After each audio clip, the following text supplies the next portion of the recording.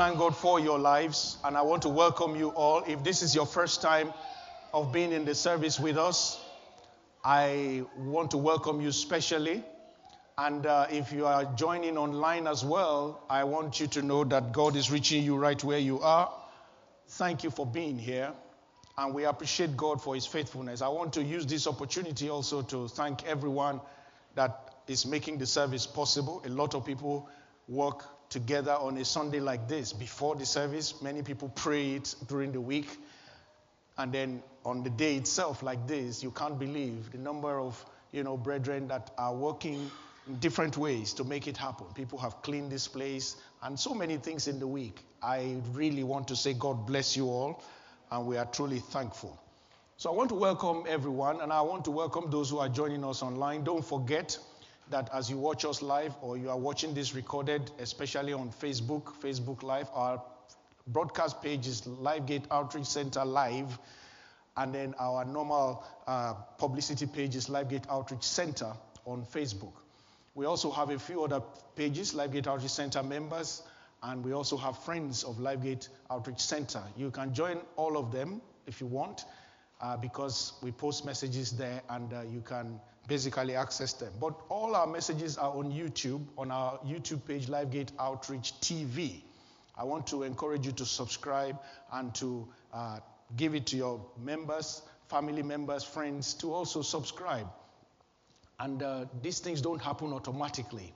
In social media world, we make things happen. We have to physically subscribe. At times you see people in the media world, people who are just in entertainment and just doing things that are not really too of kingdom value, maybe just comedians that make people laugh and all that. You will see them asking specifically that people should subscribe. Preachers, everyone asks people to subscribe because that's the only way you can get traffic into the place. It's not just going to happen automatically. So I want to encourage you to do that. Be the ambassador for this church. It's not for the sake of one man. It is for the sake of the message that somebody needs to hear. If it is blessing you, don't hold it to yourself. Let it bless somebody else. Hallelujah. So I want to trust God that we will all be there. And then we are on podcast. We have our podcast name is LiveGate Outreach Center. You can find us on Spotify, Amazon Music. You can find us on all Apple platforms and all Android platforms. Most of them, you can find us there. And I want to just encourage you again that, that is another resource. And as we go into these places and subscribe, I listen to the messages myself when I'm driving. It's a good resource to listen to. And I learn even from some of the things that I was the one that was privileged to preach. And of course, when others are preaching as well, I do find that these things help us to consolidate and to continue to learn and dig deeper into the things of God. In this end time, your stability shall be by wisdom and knowledge. The Bible has already said it. It shall be the stability of your times. The more you know, the wiser you become. The wiser you become, the more you are able to achieve. Wisdom is profitable to direct. So let's continue to apply ourselves to the word. By the grace of God, we have started a series titled Purposeful Fruitfulness, and we're in session 6. The title of today's session is The Hard-Working Farmer. Everybody say with me, The Hard-Working Farmer. And this is very important for us as we look at Paul's charge to Timothy in 2 Timothy chapter 2. We've been reading that in our entire Bible reading. And we're today focusing on verse 6. I want to thank God for what we have been having right from the beginning, to be strengthened by grace, to be impactful in our lifestyle. Then 2 Sundays we looked at the life of a soldier, being one who can endure and one who should not meddle with civilian affairs or carnal affairs. And then last week, Pastor Lola led us such a very powerful session. I couldn't stay the entire service, but I was listening on my way because I had a bit of a drive to where I was going. And I was really touched even with the ones I was hearing live. And then at the end of the meeting, when I came back to listen to it again, on the athlete's obedience.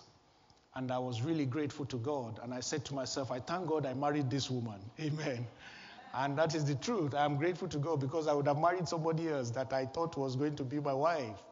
Some of you know my story. But that person just left me. Somebody say, But God was setting me up for something much better. Now I know 30 years after, I know that God was really planning something better for me. I was blessed by that message, and I want to thank God for everyone who has also commented on that message.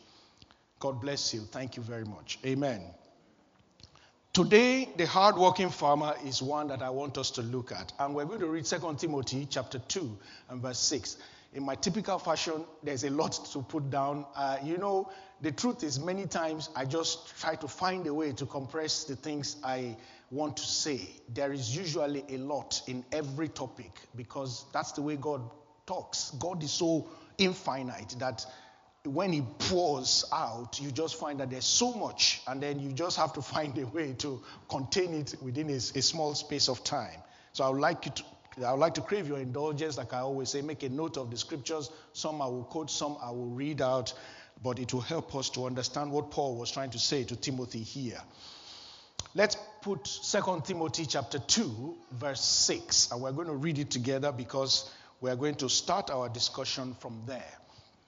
2 Timothy chapter 2 and verse 6. Thank you, everybody. Let's read it together.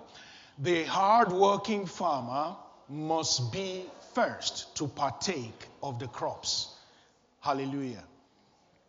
Now, Paul was talking particularly about a type of farmer here, one that is rearing or one that is planting and farming crops. But I will show you today that there are different types of farmers, but it's the same principle. The key thing here is about hard work. Understand hard work or diligence from the life of a farmer. So what Paul is saying to his son Timothy, after telling him about the grace that he has to be strong in the Lord Jesus, and telling him to continue to make sure that his life is impactful, and telling him about the endurance of the soldier, the discipline of the soldier, and also telling him about the obedience of the athlete that must compete according to the rules, like we learned last week. He now comes to use another illustration, just to emphasize to his son Timothy that there is a lifestyle you must have as a minister. As a Christian, you cannot afford certain things.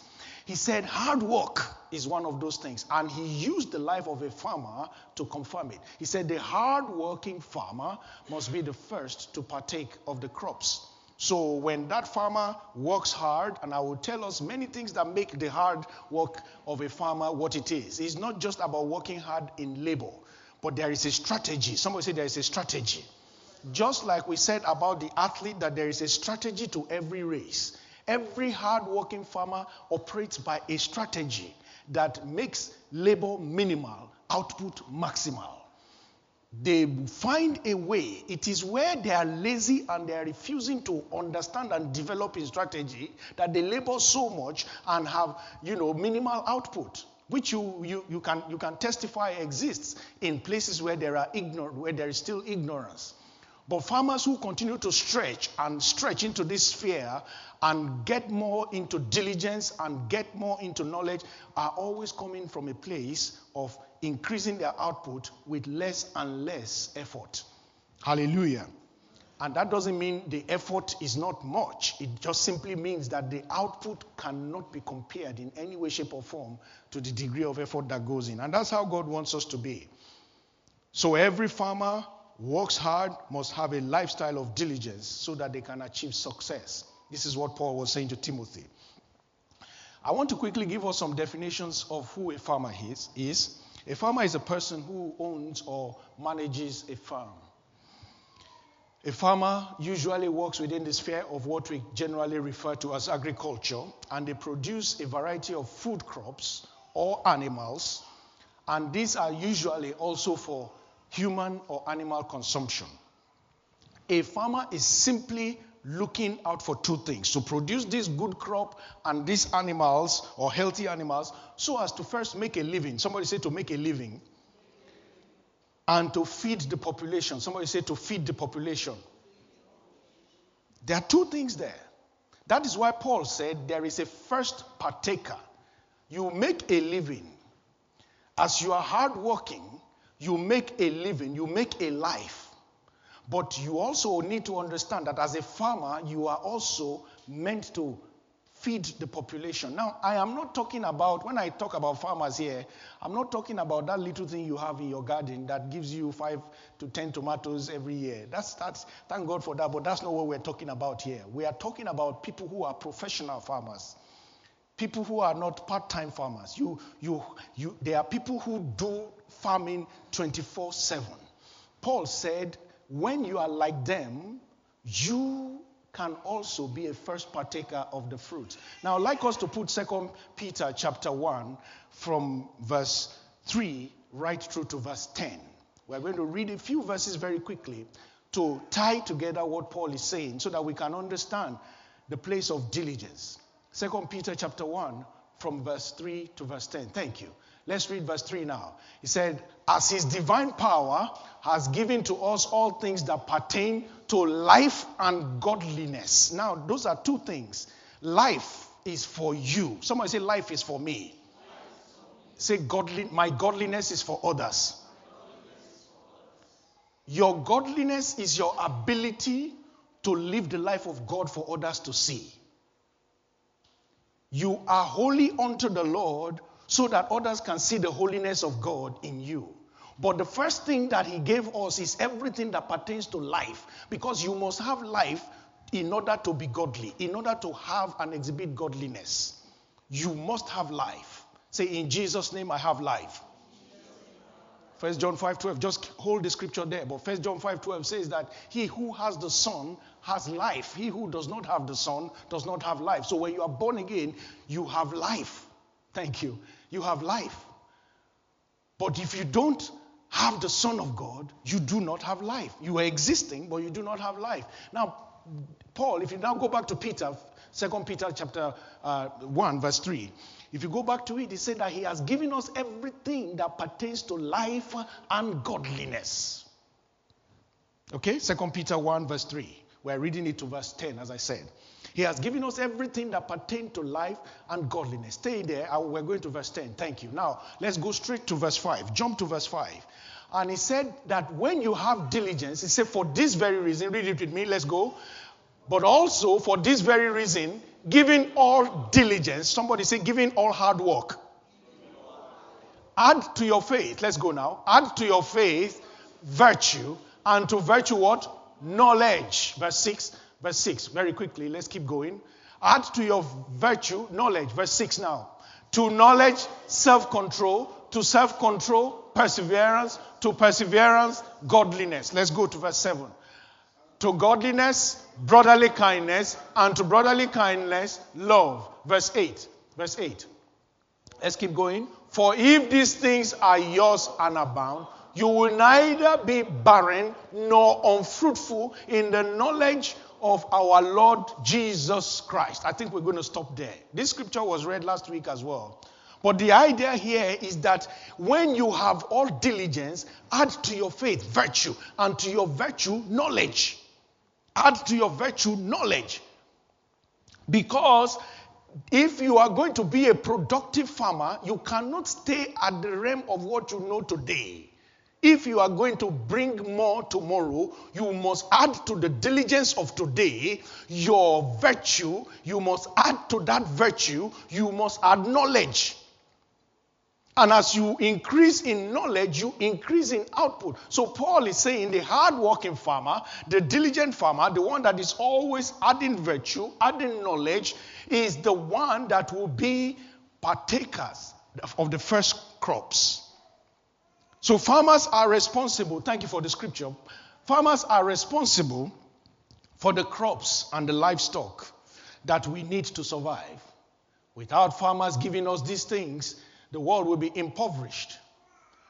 People will die of hunger. This is why when there is drought in any country, or there is flooding, or there is some disaster that destroys crops, there is a plague of locusts or something, you will see that other countries will have to rise up and send aid to that country. Otherwise, people will start to die. This is how important the work and the role of farmers are. And so when Paul was saying and comparing this minister called Timothy to a farmer, he's saying that you must continue to be a hard worker so that there is an output in your life that will prevent people from dying. But as you are producing that thing, there is a blessing that comes to you, and it comes to you first. As you are being a blessing in the kingdom, it comes to you first. Now, many people have used this scripture to abuse in many cases, and this is not what we're talking about. They say first a farmer must be the first partaker of the crop. So, when offering is collected, they will choke hand inside and say they are first partaking. I've seen things, and I know some of these things are embarrassing to say, but the truth is that we must understand that this is not the context of it. The first partaker simply means that you are blessed in the work that you are doing. God continues to commit to your blessing. This is what God is saying what Paul was saying to Timothy.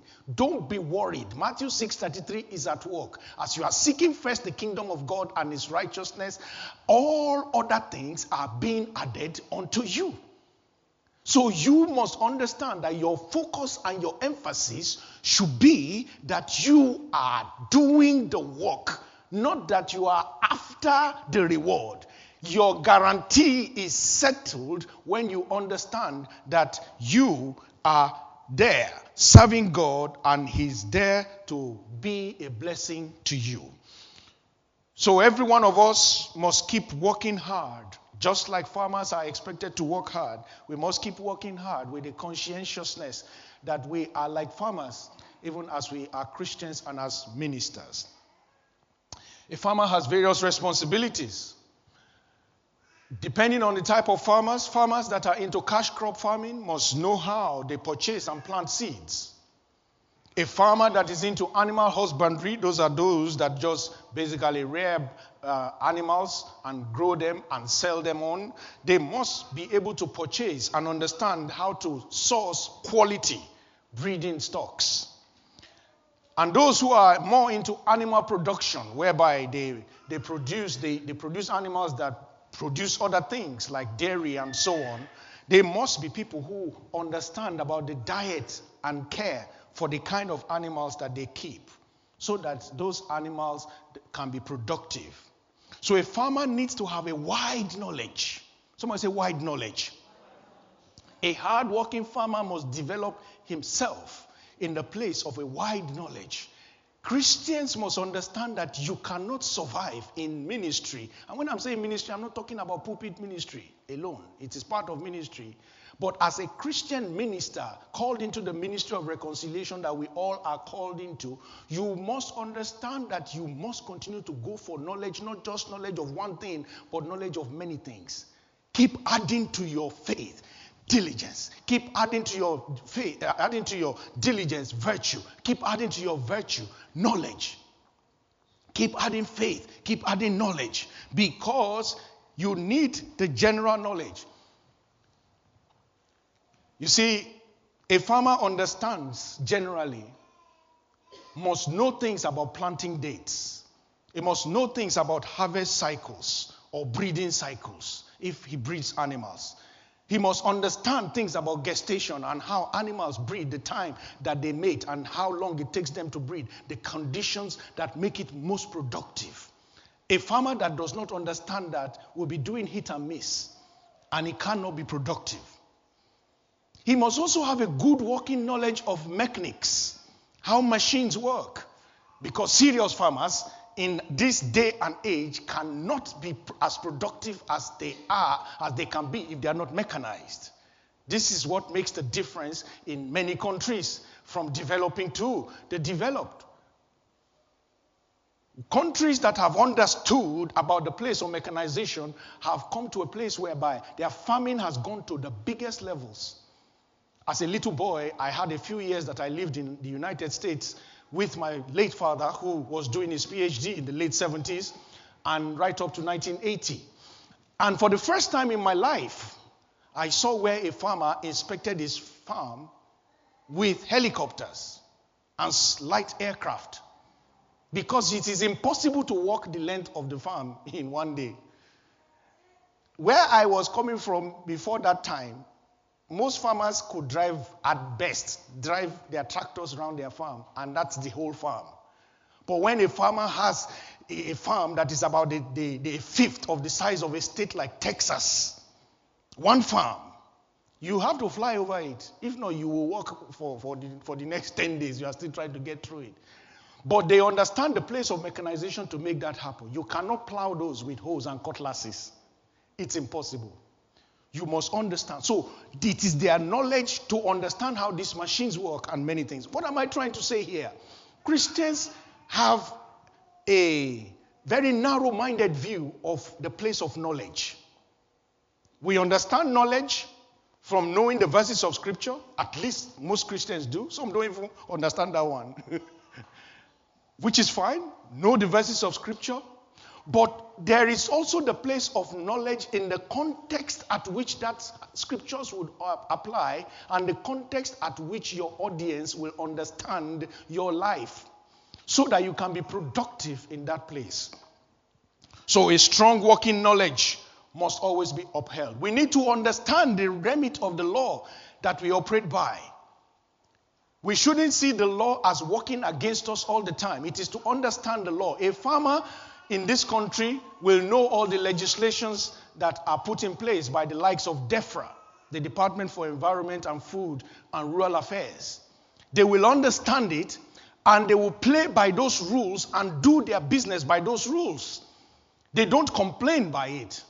Christians sit down and complain against every law and complain against everything. Meanwhile, the laws of the land, yes, at times may be harsh and may be seemingly opposing, but with the wisdom of God in every generation, there is the wisdom of God that can allow us to continue to be productive in the two ways God has called us to be productive, both in our ministry call and in our secular engagements. Christians must not be people who are not having a good knowledge of the legislation and the rules and the laws by which they operate. The truth is that it is foolishness to go against the law of the land in the name of Christianity, and I'll qualify that. It is foolishness to say things and do things that are deliberately against the law in the name of defending Christ. With the wisdom of God, the same things can be said. I said the same things can be said. The same things can be said. Amen? The same messages can be passed without necessarily contravening the law. This is what farmers always operate by, and this is what believers must also operate by. People will say, but does that not mean you are compromising the scripture? No, you are not compromising scripture if you are preaching the truth all the time. It is about a language that needs to be communicated in the most effective way to the generation that needs to be saved. Every one of us must continue to go for that knowledge.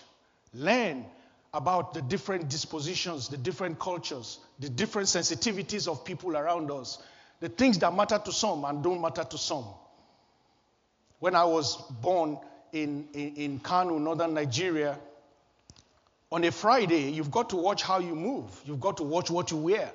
You've got to watch how you talk. It is serious for them. It is their holy day. It is their holy day, and if you talk anyhow, you could be killed, especially around where they were making their prayers and so on.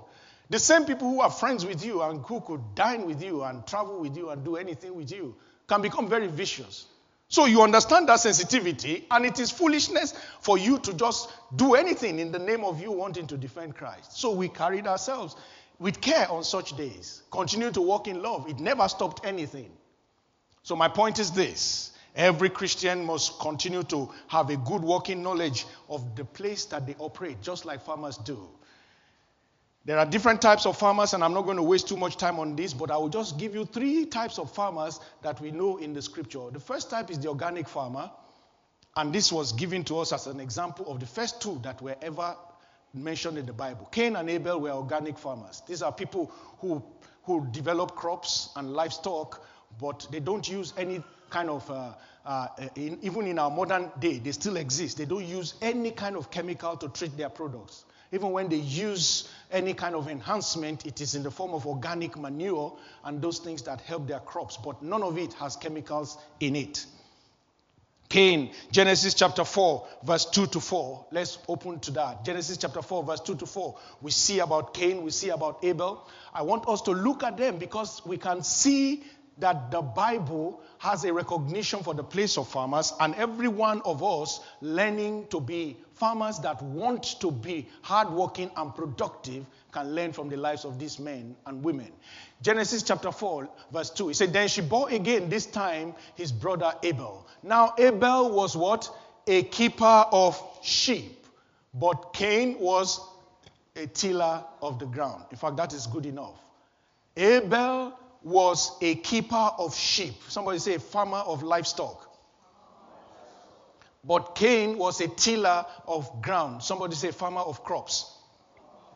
So these people in our modern day, we will call them organic farmers because there's no kind of, they just tilled the ground and kept sheep. David was also a keeper of sheep in his time. We hardly call David a farmer because of the many things he did, but he was a farmer. A keeper of sheep was a farmer who was interested much more in livestock. He was so passionate about it that he put his life on the line, as we know, 2 times to save his sheep. So every one of us must see that when the Bible talks about farming to Timothy, when Paul talked about farming to Timothy, he's saying to Timothy, remember that there is hard work.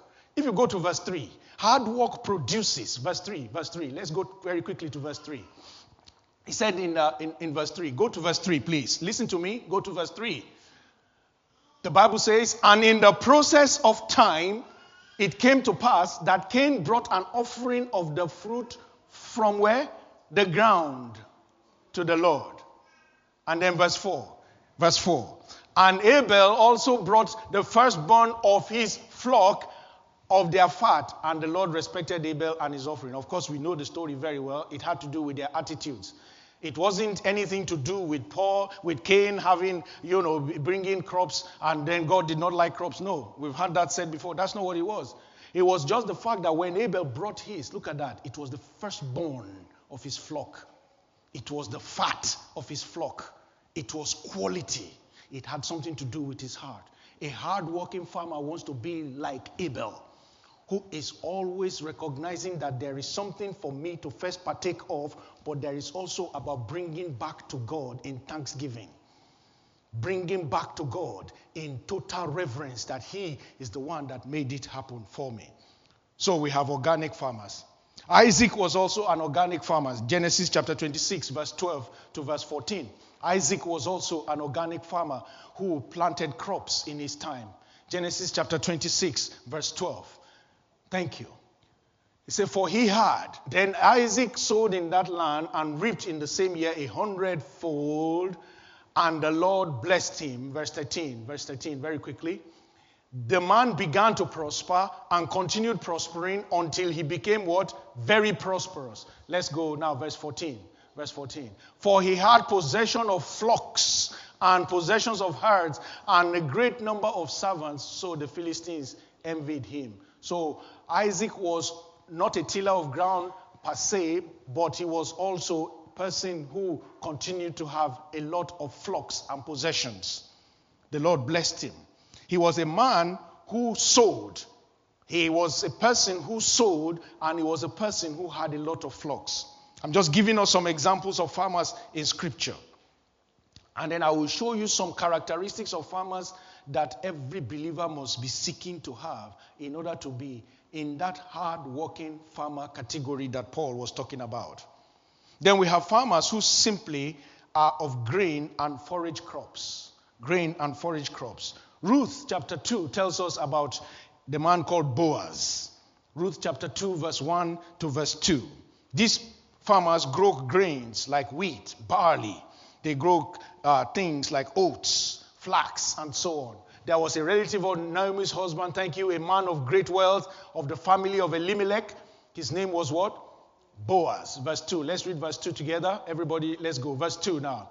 So Ruth, the Moabitess, said to Naomi, please let me go to the field and glean heads of grain after him in whose sight I may find favor. And she said, go to her.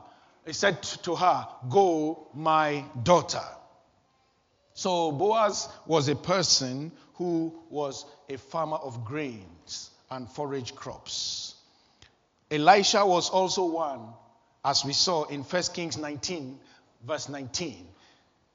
1 Kings 19, verse 19. Now, these were people that Timothy could read about. These were people that Timothy could understand about from the book of the Torah and the book of the prophets. Timothy had access to the life of these men. So when Paul was talking to him, he was kind of also saying, just remember these farmers and see the results that they got in their lives as they were hardworking. Another man that his hard work did not just lead to him becoming a farmer with results, but took him into ministry because of his passion for farming was Elisha. The Bible says Elijah saw him, and let's read that together. So he departed from there and found Elisha, the son of Shaphat. Are you reading with me? Who was plowing with 12 yoke of oxen before him, and he was with the 12. Then Elijah passed by him and threw his mantle on him. Elisha was picked out of farming, a crop farmer that he was. He was tilling the ground to plant crops. And then we also have ranchers. These are people who purely deal in livestock. They purely deal in livestock. And this is examples of Abraham and Jacob. They were purely dealing in livestock. Isaac was a man who dealt with both planting and of seeds and getting a harvest of crops, and also dealt in livestock. But his father and his son Jacob were people who dealt as ranchers. They raised livestock such as cattle or sheep. The word cattle is a compound word for both cows and bulls. So they raised cattle or sheep, and some of the other livestock that we don't talk about.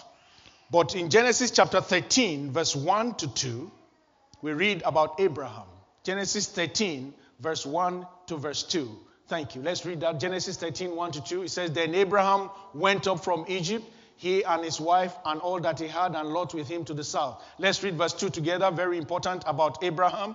And Abraham was very rich in livestock, in silver, and in gold. Now, Abraham was not dealing in minerals directly. He was not mining silver and gold, but his livestock was his trading element. His livestock was yielding to him silver and gold. I'm going somewhere with this so that we understand that a hard-working farmer is not just somebody who is just tilling the ground and doing something and working hard and that mindset. No, it is to understand that a hard-working farmer is one who is strategic in certain ways. They understand their calling, they understand their place. If they are rangers, they take their livestock seriously. If they are grain farmers and forage farmers, they take their crops very seriously. And if they are organic farmers who deal with both, they understand the place of how they structure their farm settlements and make them productive so that they first have access to living or life as it has been promised by God, and godliness, which is extending to others in making production available to many. Every time you walk into a shop, Tesco's, Sainsbury's, Asda's, Waitrose, wherever it is you shop, Aldi, Lidl, all those shops, common, retail shops. Anytime you walk into them and you go to the aisles where you see the eggs, the fruits, the meat, the poultry, all the things that are even food, and the processed food that you will see, cereals and so on that are already packaged, always remember farmers, they are somewhere first at the beginning of the chain. And through a lot of processes and transportation and so many things that take place, you are seeing those things in the shops. This is why children, in many cases in this country, are taken to farms so that they see where it begins from. Otherwise, some of them think that eggs are plucked from trees. Some of them think that eggs are plucked from trees. So they show them how farmers produce those things that we all have access to. So thank you for that scripture. Let's go to Genesis chapter 30, verse 41. See Abraham's grandson, Jacob, who was also a livestock or rancher. He was also a livestock. Genesis chapter 30, verse 41, we're going to verse 43. The Bible says, and it came to pass whenever the stronger livestock conceived, that Jacob placed this rod before the eyes of the livestock in the gutters that they might conceive among the rods. Let's read verse 42 and verse 43 as well. Thank you. Verse 42. But when the flocks, verse 42 now. But when the flocks were feeble, he did not put them in, so the feebler were Laban's and the stronger Jacob. Many of us know this story, but let's read verse 43 together loud and clear. Very quickly, verse 43, everybody go. Thus the man became exceedingly prosperous, and he had large flocks, female and male servants, and camels and donkeys. Again, you see the first thing was that he had a large flock. That formed the basis of his wealth. And post that, he could hire female servants, male servants, and even have other types of animals. Camels and donkeys are specifically, in those days, it's like having cars and a fleet of cars that people can use for transport. So it's big business to have camels and donkeys. Again, growing up as a little child in northern Nigeria, I saw a lot of camels in my days. They have killed them all, eaten them all up now. They've eaten them all up now. Oh dear. But it used to be such a lovely sight when those guys came from North Africa and they traveled through the desert, the Sahara Desert, and they come right into northern Nigeria. We used to go out and watch them like a carnival. And they would go one after the other. They could be up to 200 at a time, transporting goods, transporting different things that they were bringing to sell. And when they take those things and they deliver, groundnuts and things are picked from northern Nigeria. They are picked from places like Kano, Kaduna, those northern cities, and they are transported back to those countries in Algeria, Libya, Morocco. And these camels can travel for 2,000 miles. They can go for 3,000 miles on one drink of water. Fantastic animals. So Jacob became a wealthy man by dealing very well with the flocks.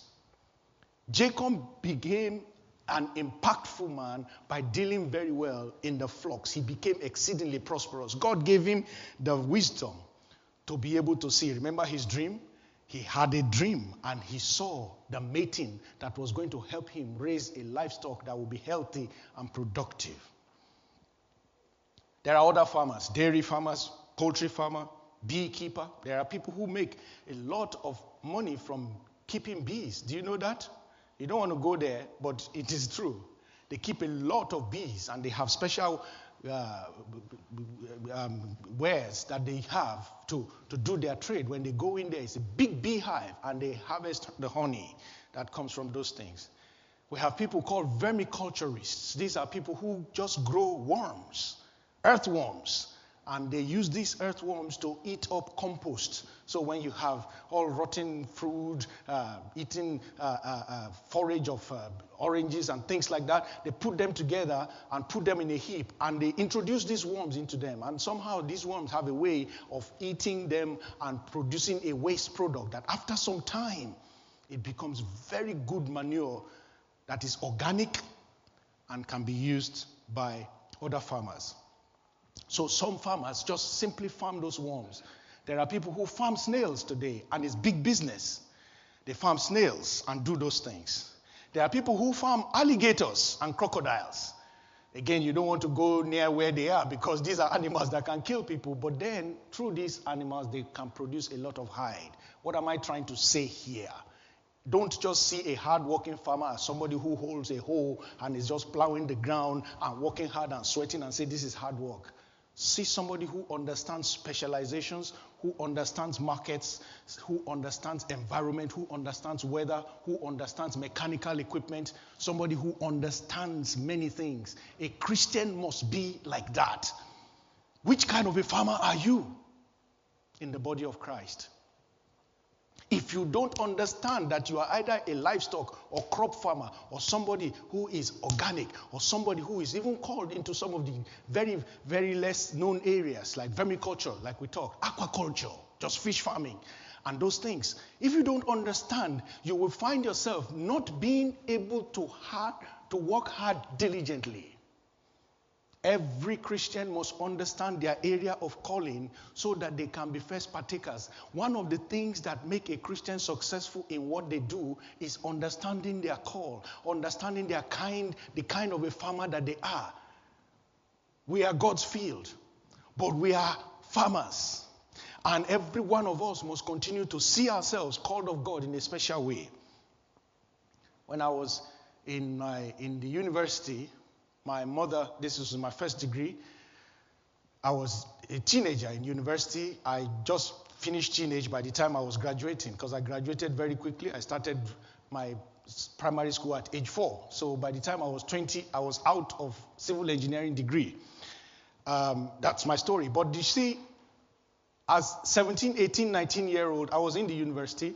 It was very uncommon. Most of my classmates were 3 years older than me, 2 years older than me. That was my life then. But I would come home. My mother said to me, I can support you in a special way with poultry farming. We're going to do a poultry, and this is how. I don't have time because she was working in a bank at that time as an administrative officer. And my father was, very busy, of course, in his educational pursuits and work. And so, but my mother said to me, if we can strategize, every time you come home, we can use this poultry, sell it and do things. So we now found that we can have layers who are always laying eggs. And then we had this special breed of poultry called broilers, who those days turned around in about 6 weeks. If you bought them now as chicks, in 6 weeks they are ready to sell. And you can make money. So we will strategize when it's remaining about 7 weeks for me to come for my holiday.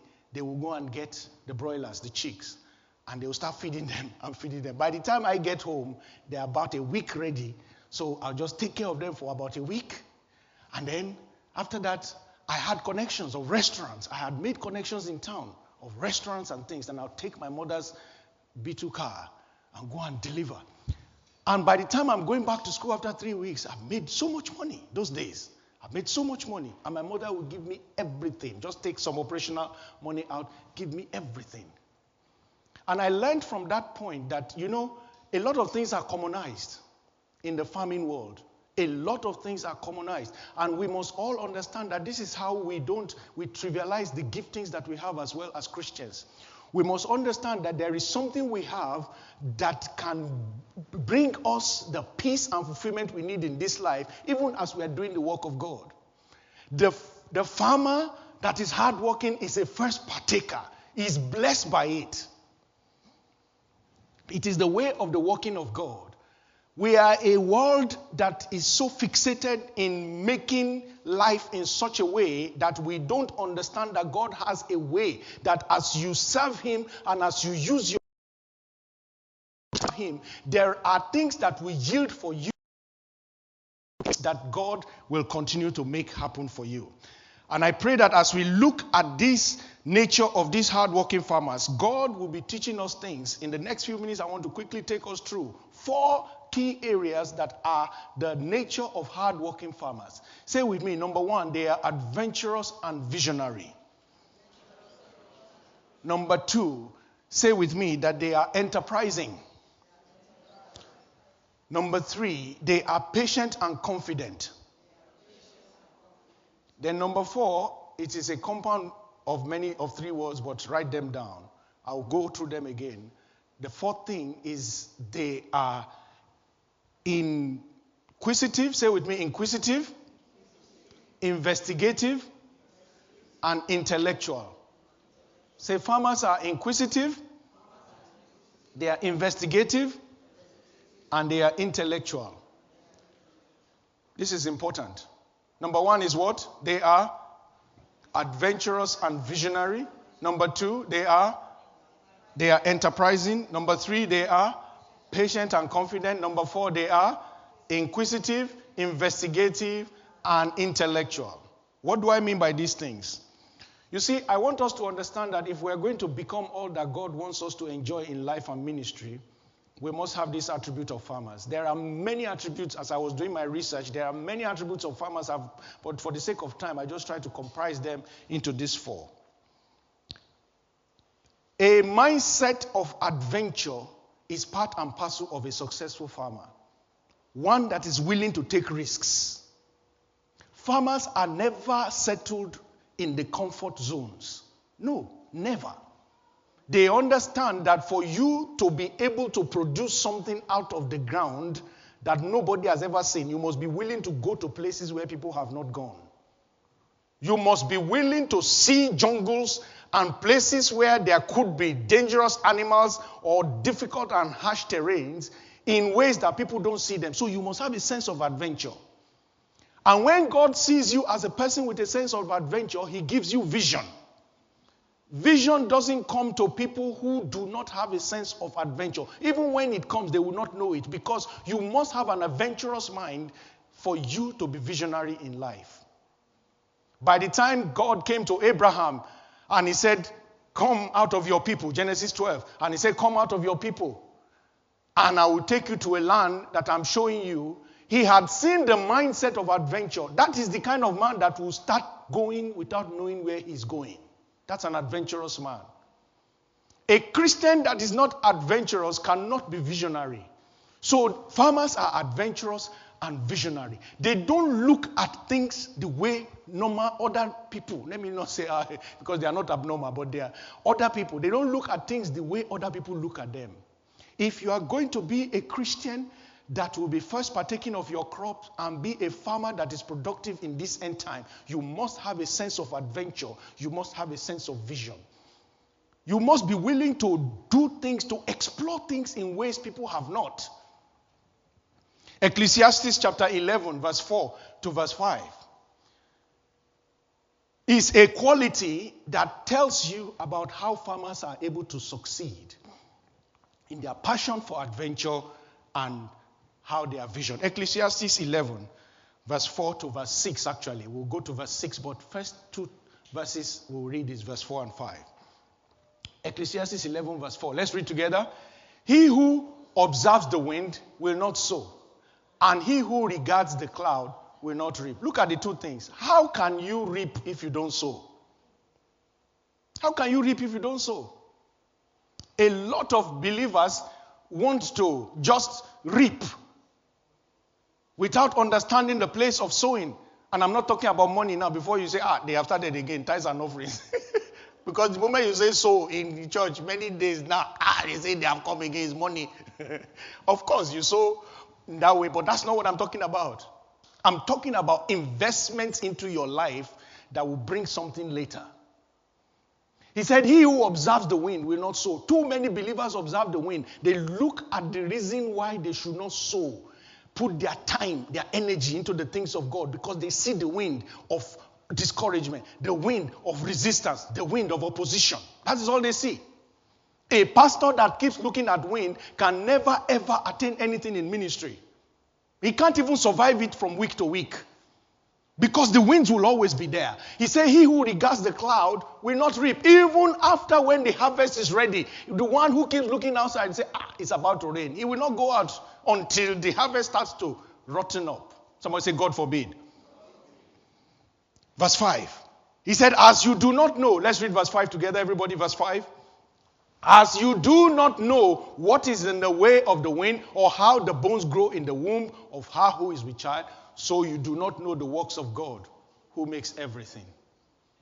You do not know the works of God who makes everything. So to be a hard-working farmer, you must be adventurous and visionary. You must let God put on your inside vision that will make you disregard the wind. Knowing fully well that you don't know the way of the wind. You don't know how bones grow in the womb of she who is with child. And you don't know the works of God who makes everything.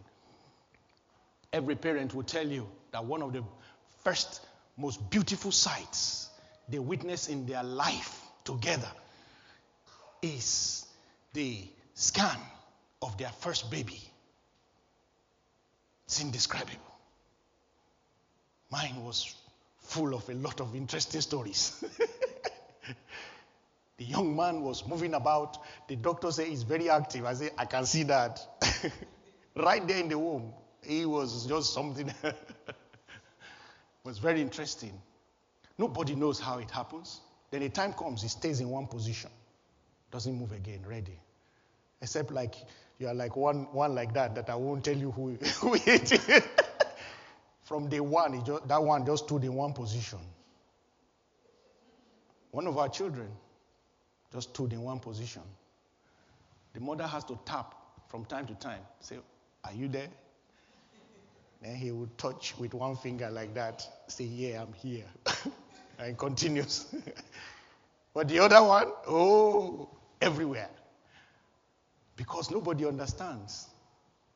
20 years plus later, we see things play out in their lives that still relate to some of those pictures. Nobody understands. Nobody understands. So why are you afraid? God knows what he's doing. In the year 2006, I think after leaving my comfort zone in my country in 2000, my country Nigeria, my birth country Nigeria, in the year 2000, and coming to this country, I think after that, the year 2006 was the greatest risk I've ever taken up to that point until starting this ministry. I think that one is the biggest risk ever. But in 2006, I had finished my degree. I was in a comfortable job, comfortable contract job with the university. And suddenly, the sense of adventure of wanting to go into practice came on me so strongly. I started looking for work in industry. Before coming to the UK, I was a practicing engineer, so I had some consulting experience, but every time I tried to kind of go back into it, they would say I have no UK experience. So the adventurous nature came on me and said, you got to go for it. So I started looking, and God sent me an agent that was just divine. I never met this guy. His name is Kevin. And Kevin told me what I needed to do to get my qualification, my chartership, and so on. When he saw my CV, I went through all those processes, got those qualifications. Now I just needed a job. So he took it upon himself. He got a job for me. They were offering me something. He said, don't take that one. I was happy to take that one. He said, don't take that one. I can get you something better. When he got me the job was in Coventry. Now I lived here. I had bought a house here in Wolverhampton at that time. To go to Coventry every day for a job, how was that going to work? And so on. But most importantly, to leave this comfortable job that was giving me a decent salary, and I was on a work permit, to go and take a job, to change my work permit to another employer who was a one-man band. It's like putting my whole life into his hand. If he comes to the job one day and say, Dave, I don't like your face anymore, I'm just tired. That's it. My work permit finished, everything finished. I have to move my family if I don't get another job. That was how risky it was. 3 children. 3 wonderful children. Growing very fast under me. I took my wife to the interview venue. We went there. It didn't even look like it. The office was old, the place. But as soon as I parked the car, I said to my wife, I said, this is the place. I said, this is the place, as in, we have arrived there, but at the same time, prophetically saying, this is it. To cut the long story short, that decision, till today, is one of the best decisions I've ever taken in life. For 3 years, I lent under this man, 2.5 years, and then another year in another firm. I lent under this man 2.5 years. What it is to practice consultancy in a very simple way. Because he was a one-man band virtually, and I was supposed to be a senior engineer under him. But as I learned those principles, and as it was time for me to kind of say, I want to go back into academia, because if you have a PhD, somehow you don't want to move away from academia. I don't know what it does to you like that. I just wanted to continue to produce PhDs, do those things that academics do. So I was just thinking in my mind, one day, to cut the long story short, and then I got a phone call from the university that I left just 3 years before. I said, David, we've got a position, and we think it will be good for you. It's not all about teaching. We know you don't want to do everything. You want to be in industry. This will give you a bit of both worlds and all that. I said, it sounds nice. Thank you for sharing this with me. And to cut the long story short, that was how I went. I was asked to go for an interview, and then I got that job, and I went back. But after going back, I set up my own consultancy firm, which by the grace of God till today, since 2008, 2009, by the grace of God till today, has been an extraordinary input of God in my life. But I keep asking myself, what if I was looking at the wind? What if I was looking at the dangers? Now, please, don't go and leave your work permit. I beg you. I beg you, in the name of the Lord. Don't go and leave your work permit and say, God has given me. No. That's not what I'm saying at all. That's not a revelation at all. Keep your work permit. But by all means, if God is speaking to you in that way or in another way to stretch, as long as God is in it, you will succeed. I say, as long as God is in it, you will succeed. In the name of Jesus. Some of you need to just be daring to take on a part-time training. Be daring to part with £2,500 to take a certification online. Learn it for 6 weeks. Deny yourself sleep for 6 weeks. Get that certification. You are IT literate. You can understand things. You just need to let God lead you. It will cost you £2,500. Stop thinking about things that are not. What is £2,500? If you, before you know it now, £2,500 will go. You will not even see what you did with it. Something that can bring you 200,000 in 5 years. Be adventurous. The hard work does not just mean you are working hard, shift to shift to shift to shift. They say hard work, let's keep working. No. No. Don't you like a work that you will do that in 2 hours you can earn 300, 400 pounds just for doing something small in an hour or two? Don't you like such a thing?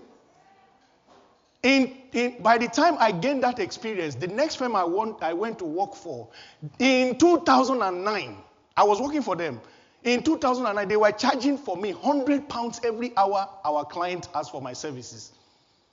£100 every hour. In 2009, not today. I'm sure if I work there now, it will probably be about 400 to 500 pounds. I'm not boasting, but that's the truth. People who are there as directors today, that's what they charge an hour when they go to service clients. Just by taking an adventurous risk and allowing God to expand vision. Then God showed me how, side by side, with hard work and diligence and His help, you can put academia side by side practice. And I've done that for many years now. Am I saying it's easy? No, it takes a lot of work. But I ask myself, I know how much by the grace of God has put into my hands to go into this work. And I keep asking myself, what if I did not have that extra? What if I did not have? What if I did not have? May God make you adventurous. In the name of Jesus. Some of you, your wives or your spouses have a better potential to learn something. Especially we men now. Men, listen to me. Some of your wives have potential. They are better at certain things. Encourage them. You are reading about it. You know it is your wife's skill set. Don't say, but I'm the one that should be doing it because I'm the breadwinner. There's nothing like breadwinner. If your wife has a better aptitude for something, she's more mathematically inclined. Computers fly through her head like water. Call her, say, honey, come. This is good for you. Hallelujah. Look at it very well. Hallelujah. I'll support you. I'll pay for everything. Anything that you need, I'll pay for it. It's true. Put that one too. Don't just say go and do it and look for money. Because if you are the one to do it, you will pay for it yourself. Yeah. When my wife was doing nursing, I was reading the nursing like this myself. In fact, when the day they were giving her certificate, I wanted to stand up and say, me too, I need... Me too, RMNH. Me too, I'm David Oluke, RMNH. Because we were reading all the assignment together. I had academic brain. I'm not a nurse, but I can structure a report easily. Whatever you are writing, I can structure it. So I will ask her, bring it, let me see. And she did. I said, okay, that is introduction, that is this. When she said, how about this? I said, just write this in there. And God help. But you see, when she moved to a higher qualification that she's been doing, a master's, she's done a postgraduate diploma. Let's appreciate God for that. God is faithful. God is faithful. I'm moving on to the master's. The thing became very technical for me. When I read it, my head is boiling. So I said to her, I don't think I can help you anymore. But as for paying, I will pay. Hallelujah. So, at the end of the day, every income to every reasonable family belongs to everybody. What are you competing with? You compete with your wife. You are competing with your wife, your husband. Instead of you to join forces together and be adventurous and be visionary together. See yourself taking new grounds together. This is a land of many opportunities. Don't let anybody deceive you. Don't let anybody deceive you. If you can watch and strategize yourself very well, and then ask questions, listen to young people. There are young people who have better information as to what you can do these days. It is not everything that has to do with you go for first degree, you go for master's, you go for PhD, and then post-PhD, and professor. No. There are many people who barely have that first one, and they are employing people who have the third one. I'm not saying I have PhD. I believe in doing it. I'm not saying you should not do it. So I'm not knocking it down. I'm only saying that think, strategize. Hard-working farmers are adventurous. When they see a field, people see emptiness. They see crops. They see animals. They see things. Then they start to take risk. They take their money and go and buy animals. Put them in one corner. They die. They start again. When we are doing poultry, at times they will get this thing called coccidiosis. You know coccidiosis? If it catches one, if you did not see it within 1 hour, you just see all of them doing like that. Terrible thing. And they will all die. We will quickly pack them out, fumigate the place, sanitize, and go and bring another set. If not, I will not have enough money to go back to university. A hard-working farmer is adventurous. Very quickly, time is gone now. Number 2, they are enterprising, which is linked to it. They are enterprising. Verse 6 now. Ecclesiastes 11 verse 6. He said, in the morning sow your seed, and in the evening do not withhold your hand, for you do not know. Somebody say you do not know which will prosper. Either this or that, or whether both alike will be good. The truth is, when you read that scripture, it looks like it's saying that you should be gambling and guessing. No. It just says that when you know what is right to do, keep doing it, keep doing it. We preach here every Sunday. I don't know which message will touch somebody in Japan. I don't know. I just come here and sow the seed. I don't know which one will bless somebody right there in Wolverhampton. I don't know. I don't know which one will be the turning point for somebody who has been listening to me for 10 years here. I don't know. But in the morning I sow my seed. In the evening, verse 6. In the evening I don't hold back my hand. Keep sowing, keep sowing. That's why you see me at the prayer meeting. Some of the days you see me at prayer meeting, I'm in another country. At times I'm on the motorway. Some of you don't know. That's why I put that background that don't make you guess where I am. I put this background so you don't know where I am. I can be in Dubai or Brighton. It doesn't matter. As long as technology makes us anywhere. You have slept for 6 hours. I've only slept for 3. Just because I want to pray with my brethren. I want to see a change. In the morning, I sow that seed. In the evening, I do not hold back. So you are enterprising. And then, you see, entrepreneurship means that you have the ability to see seed becoming crops. Entrepreneurship means that you have this instinct to see how when you sow something and you put into something, you are seeing the output even before it comes. Number 3, they are patient and confident. Every farmer must understand this. James chapter 5 verse 7. Say, Lord, help me to be patient and confident in you. James chapter 5 verse 7, very quickly. James 5:7. James 5:7. It says, therefore, be patient, brethren, until the coming of the Lord. What did he say next? Let's read it together. See how the farmer waits for the precious fruit of the earth, waiting patiently for it until it receives the early and the latter rain. Many people are impatient, especially younger people. When we were graduating, they gave us titles like pupil engineer, graduate engineer. Now they don't want to bear those kind of names. When you call them pupil, they say they have graduated. They say, we know you have graduated. They say, what do you want to be called? Consultant. Consultant. After 30 years, I am just using consultant. After 25 years, in our days, you must have practiced a lot. You know what a consultant means? It means that when you say something, they don't have to check it before they go and do it. Who are you? You have just graduated. You say you are consulting. What are you consulting? Sit down and learn, my friend. Everybody wants to be executive. And if you don't put those titles, even in job, I'm trying to recruit to some people in my team at the university. I find that if you are not careful with the title, they will not apply. If you just say something officer, no, they don't like officer. You have to say executive. Yes, data assistant. You can put assistant, they don't mind. So you say assistant executive, they will apply. They don't care if you like it's $30,000 or $25,000. That's pounds. That's not their problem. But they say title of the job. You say something quality officer. But if you say assistant executive, they say, yeah, now you are talking. No, we need to be patient and grow. I am not saying that we should limit ourselves. Of course, there is speed in everything. I like the speed of the young people. I emulate it. They don't waste time.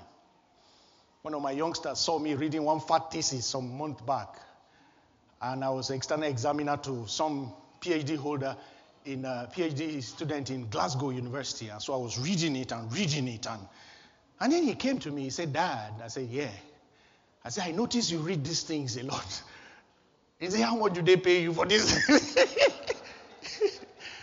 I said, well, maybe about £200 or £300. That we don't do it for the money, we do it for the esteem.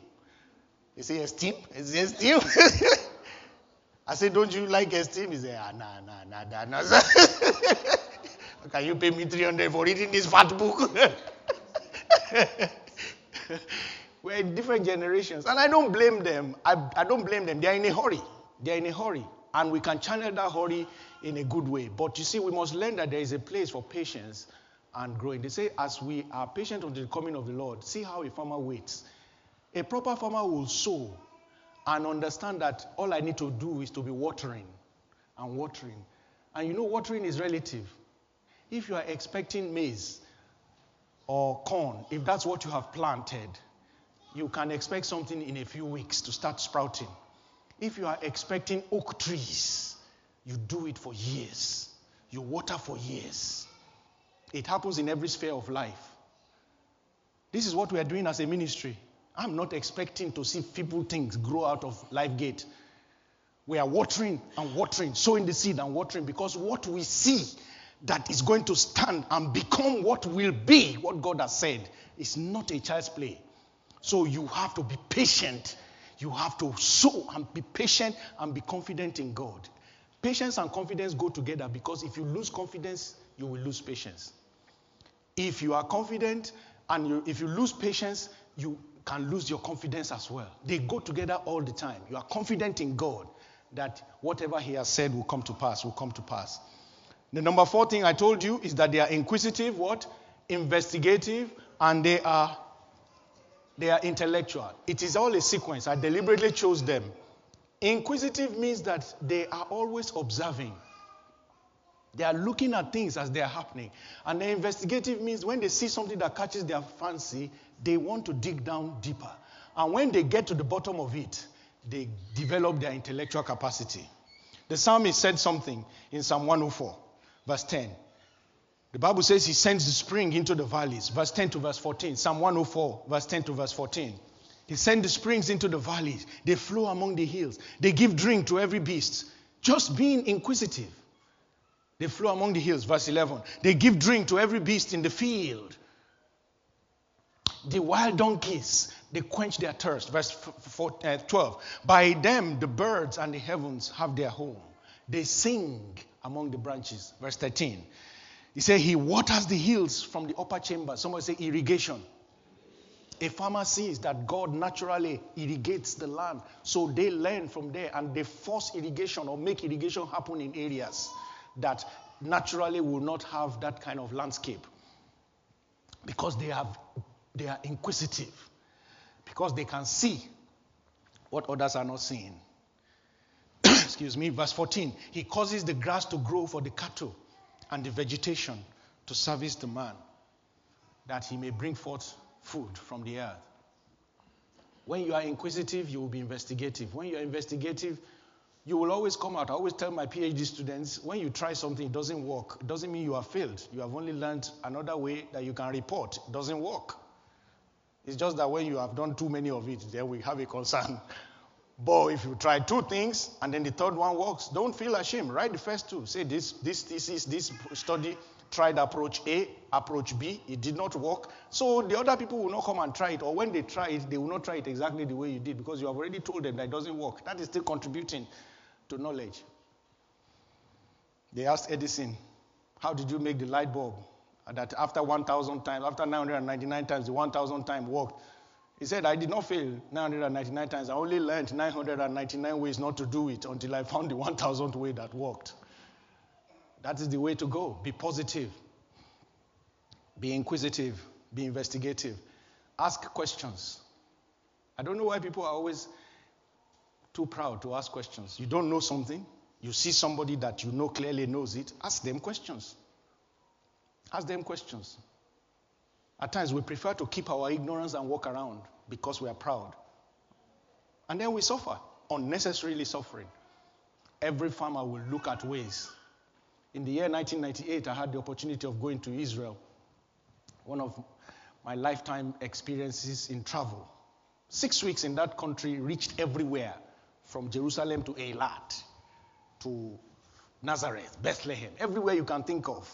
We were there. Tel Aviv. We were both lodged in Tel Aviv. Lovely time of my life I can't forget. One of the most fascinating things, 2 fascinating things I saw because we went to study their agricultural practices in a course I went to look at that time called hydrometeorology. So they were teaching us a bit of their agriculture. These guys live in a desert like everybody else, but they grow crops and raise animals that feed the entire world, their region and the entire world. A lot of the Middle East buy their crops from Israel. There was a time they were not having rain, and they found that the reason they were not having rain is that their clouds were scattered all over the air, and until you have a cumulus cloud that comes together before rain can come. So they discovered that silver nitrate in the atmosphere makes droplets of cloud come together. So they put silver nitrate gas on many planes and took to the skies. Their pilots, their Air Force pilots, went to the sky and were flying about, spraying silver nitrate. And before their very eyes, they came back down. Before their very eyes, the clouds started coming together like that.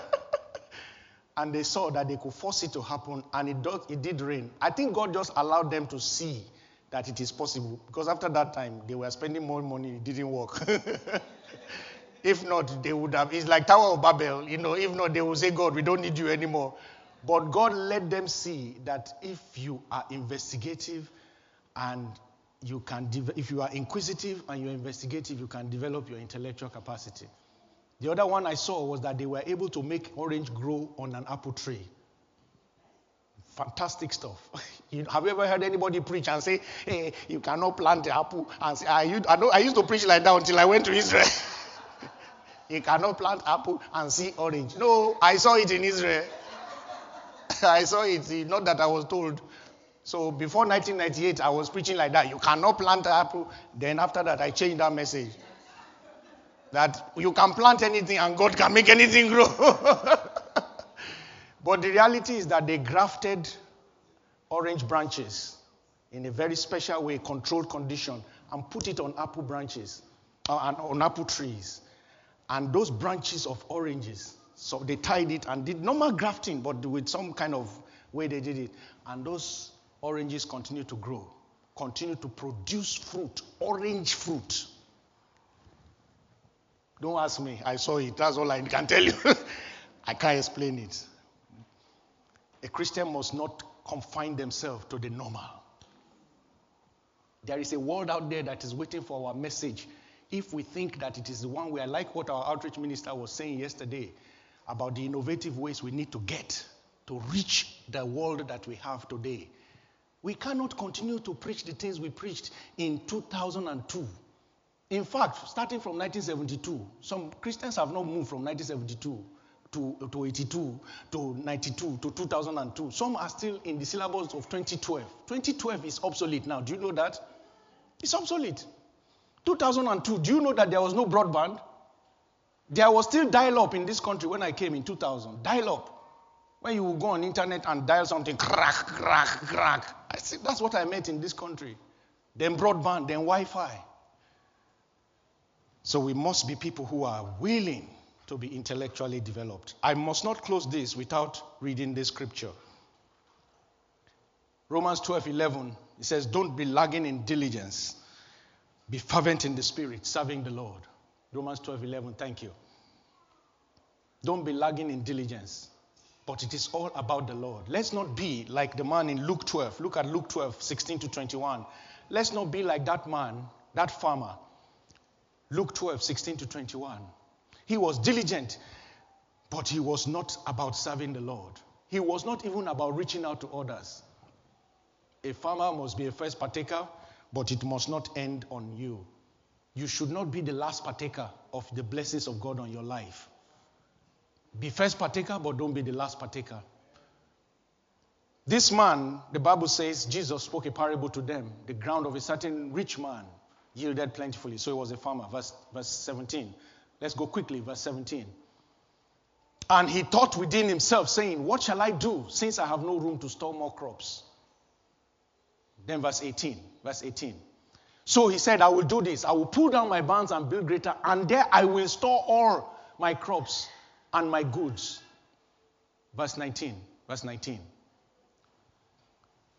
Verse 19. He said, and I will say to my soul, that's where he missed it.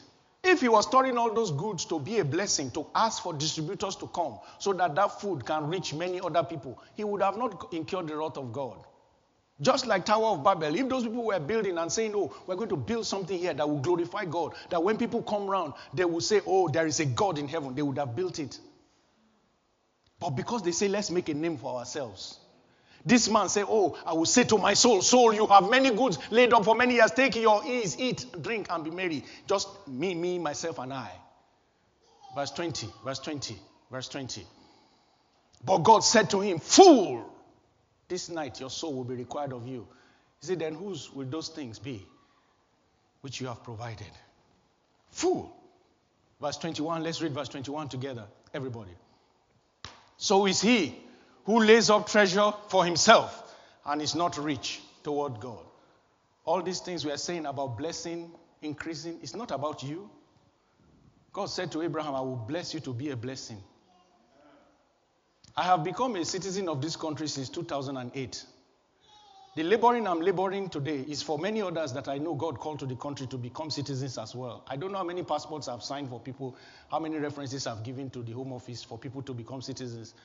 Because it's not about me. The one God gave me is not about me. No, it's about many more people like me to also have a better way of influencing. By the special grace of the Almighty God, I have a voice today, a little voice in the society. But I came like everybody else in many cases who are in like my category. I don't want to be like this fool who will put his leg and say, I'll be married and eating myself. That's why I'm still subjecting myself to a lot of things that are not necessarily convenient for me, but will be a blessing to many more people. Your marriage is okay. Thank God for you. And you and your husband, oh, it's nice. But can you look around you and see those who are struggling? Have you offered them a meal? Have you offered them something? Have you looked into their situation and seen how? Don't say, I've tried. I can't do more. No, keep trying. Keep trying. It's not about you, but it's about being rich towards God. When you have that money, don't let the first thing that comes to your mind say, which country have I not gone to? Acapulco. How much is it? 3,000 pounds. Book it. Charge it now. Then when it comes to God is good, they say all the time, everybody now, it's time to bless the Lord with an offering. You say, take that 10 pounds. Take it. It's for all these pastors, we don't know what they are doing with the money, all of them. That is not being rich toward God. Be generous with everything God has given you. I've made up my mind. My engineering skills, my education skills, my teaching skills, everything I have, my children, my wife, everything I can keep giving to God, to use to His glory, to keep encouraging, to say, just be using it to the glory of God. till I leave this world by the grace of the Almighty God upon my life. That is my commitment. I want you to commit like that with me. Enough of ministry that is just about what I can get. Many people join church today and say, what is that church? What can I get there? And God has put something in you for you to come and contribute and make things happen. That is the way we change this kingdom. Let's rise to our feet.